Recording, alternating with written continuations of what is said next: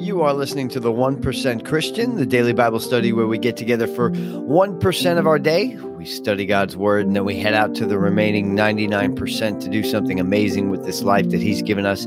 I'm Pastor J.D. Ambrosio with Sound of Heaven Church in Deer Park, New York. You can check us out at soh.church. Download the Sound of Heaven app. A lot of great resources on there, including a free digital Bible that you can use to follow along with us here. And if you're listening anywhere where you get your podcasts, leave a like, share, subscribe, turn on your notifications, leave a nice comment, and that helps us to get in front of more folks. Love that this Bible study is growing. So we are in Matthew chapter 5.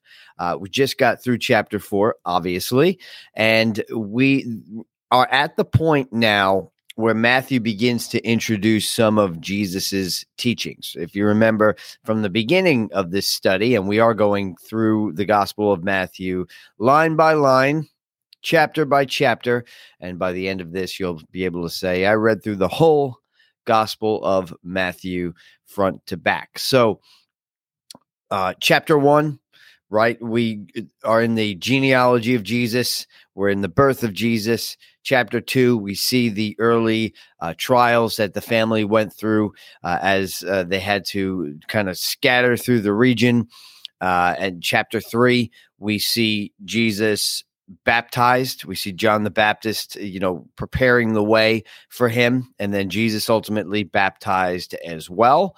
When he's baptized, he's acknowledged by God. God says, "This is my son with whom I'm well pleased and whom I love." Right? And then Jesus heads into the wilderness. And that was the last chapter, chapter 4. He's tested in the wilderness. Now he passes the test, right? He resists the devil flees. And then what does he start to do? He finds his disciples. He starts going through the land and preaching the good news, right? That's the gospel. Gospel means good news. And he starts healing the sick, casting out demons, basically setting people free. This begins a really big push in his ministry. Crowds start to gather, and now that crowds are gathering, he is beginning to teach. And what is he teaching? He's teaching that the kingdom of God is near. And when we say that, what do we mean?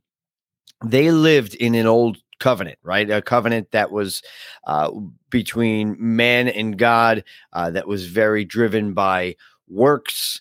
But as God promised from the beginning, that there was going to be a new covenant that is revealed through a Messiah.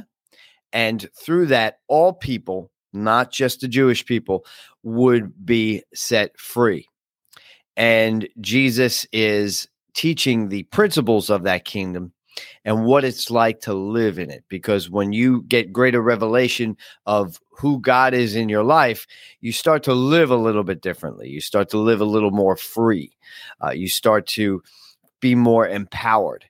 And we are now going into chapter 5, which begins the first of what is really 5 separate teachings. Now, Jesus didn't necessarily structure it this way. He didn't walk around with 5 teachings, right? He taught all the time. But Matthew does, an incredible job of laying this out. And he does it on purpose, right? He hits on 5 teachings that we'll go through. And remember, he's trying to make the connection between Jesus and all the fathers of the Old Testament, right? Of the scriptures that the Jewish people knew, right? The audience is mainly Jewish here. Moses wrote the first 5 books of the Bible in the Old Testament. So it is thought that Matthew breaks it down this way, right? 5 teachings of Jesus, because he's trying to show Jesus is like Moses was like Jesus, but Jesus is the fulfillment of all things that they have been waiting for. So we are at the Sermon on the Mount. So Jesus is on the mountainside and he is teaching the people. And what we're going to cover today is really the introduction to that teaching. It's a very, very well-known, and I'm sure that you've heard it before. It's also known as the Beatitudes. It is where Jesus tells us what it means to be blessed. And that's the word that we're going to focus on today, is blessed. The original language is Koine Greek.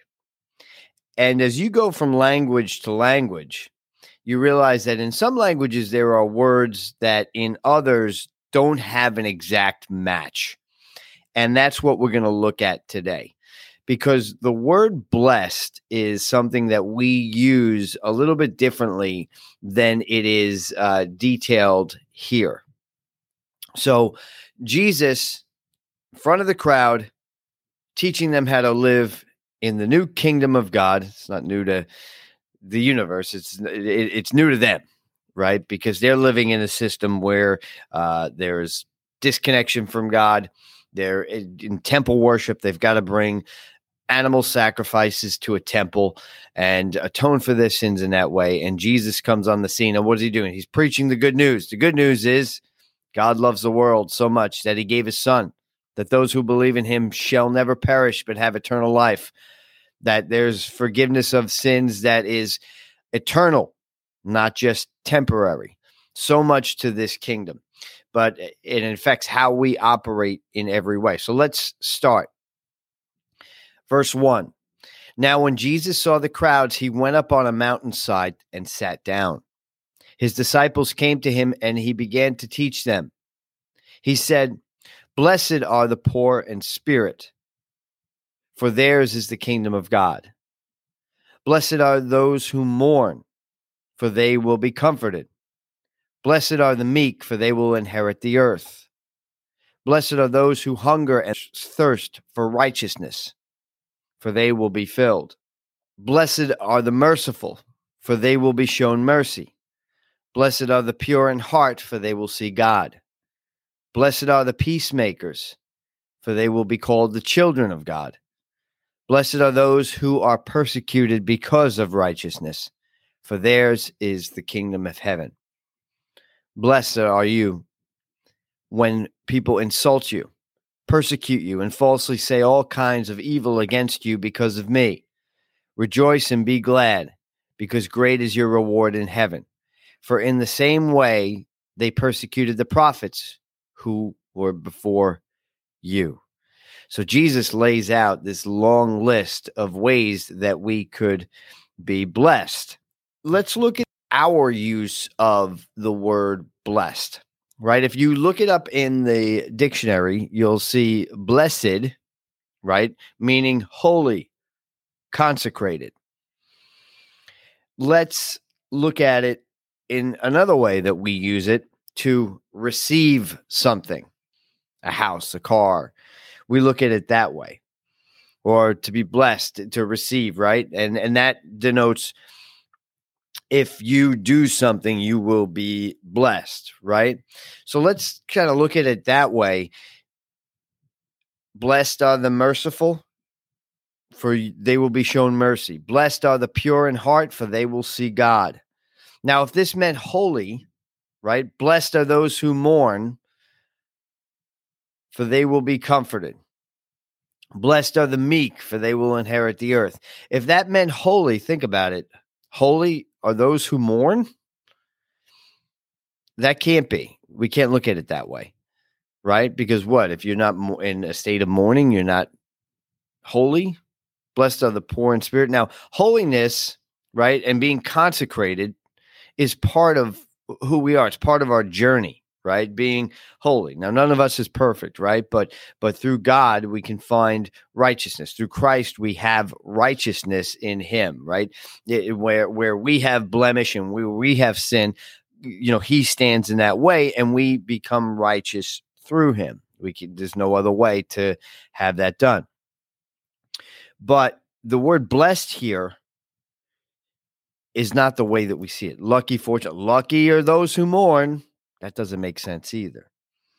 So we start to realize that this is not something necessarily that we can receive and be taken away. It's a state of being, which goes back to the use of the word in the original language in the Koine Greek.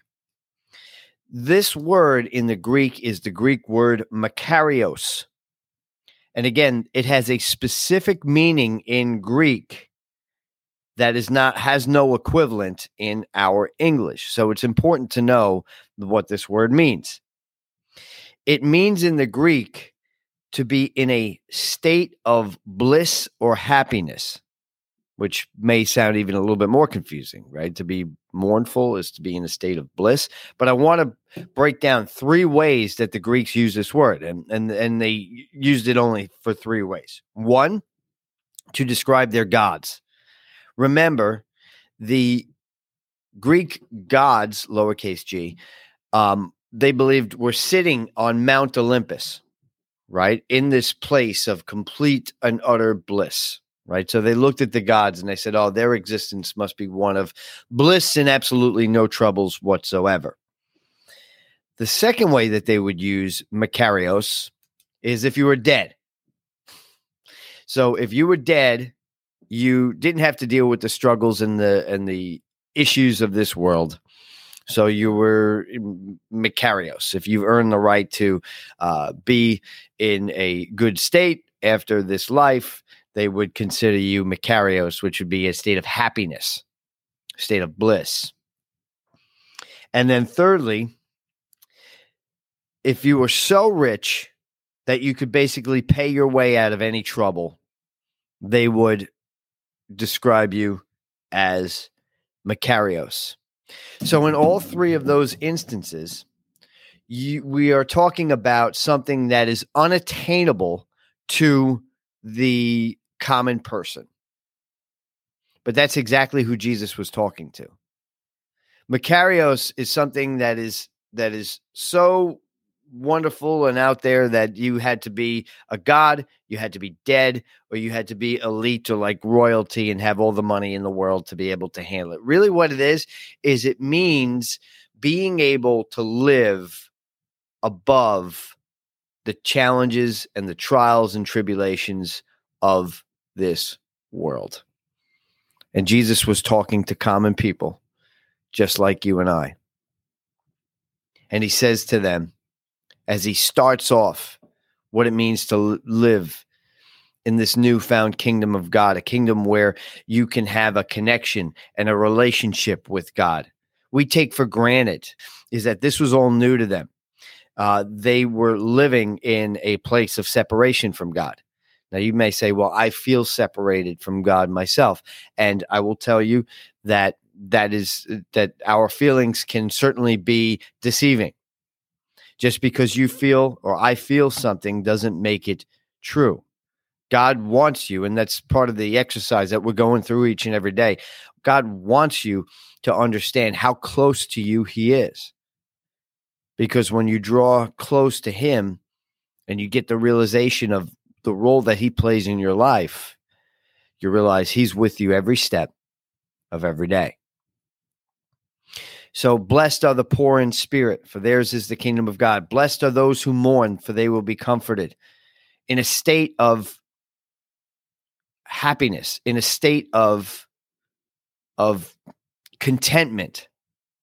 Blessed are the meek, that means gentle, for they will inherit the earth. We'll probably maybe take tomorrow and go through each of these and talk about these attributes.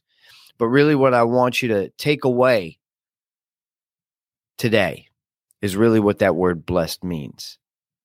It means in this context, in this original language, and what Jesus is trying to get across to them is that there is nothing that you can deal with on a daily basis that you cannot rise above, that you cannot be in a state of perpetual contentment and happiness.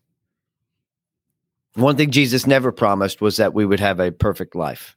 He didn't have one. He lived perfectly, but I mean, when I say perfect life, I mean without trial and tribulation, struggle. He dealt with that. But what did he say? And we'll read this at a different time. He says, in this world you will have tribulation. What? But be of good cheer, because I have overcome the world. He paved the way for us. And you can live in a state of being blessed. Blessed each and every day. You go into today and you say, I'm blessed. I'm above every struggle that I could come across. I'm above every challenge, anything that you will encounter today.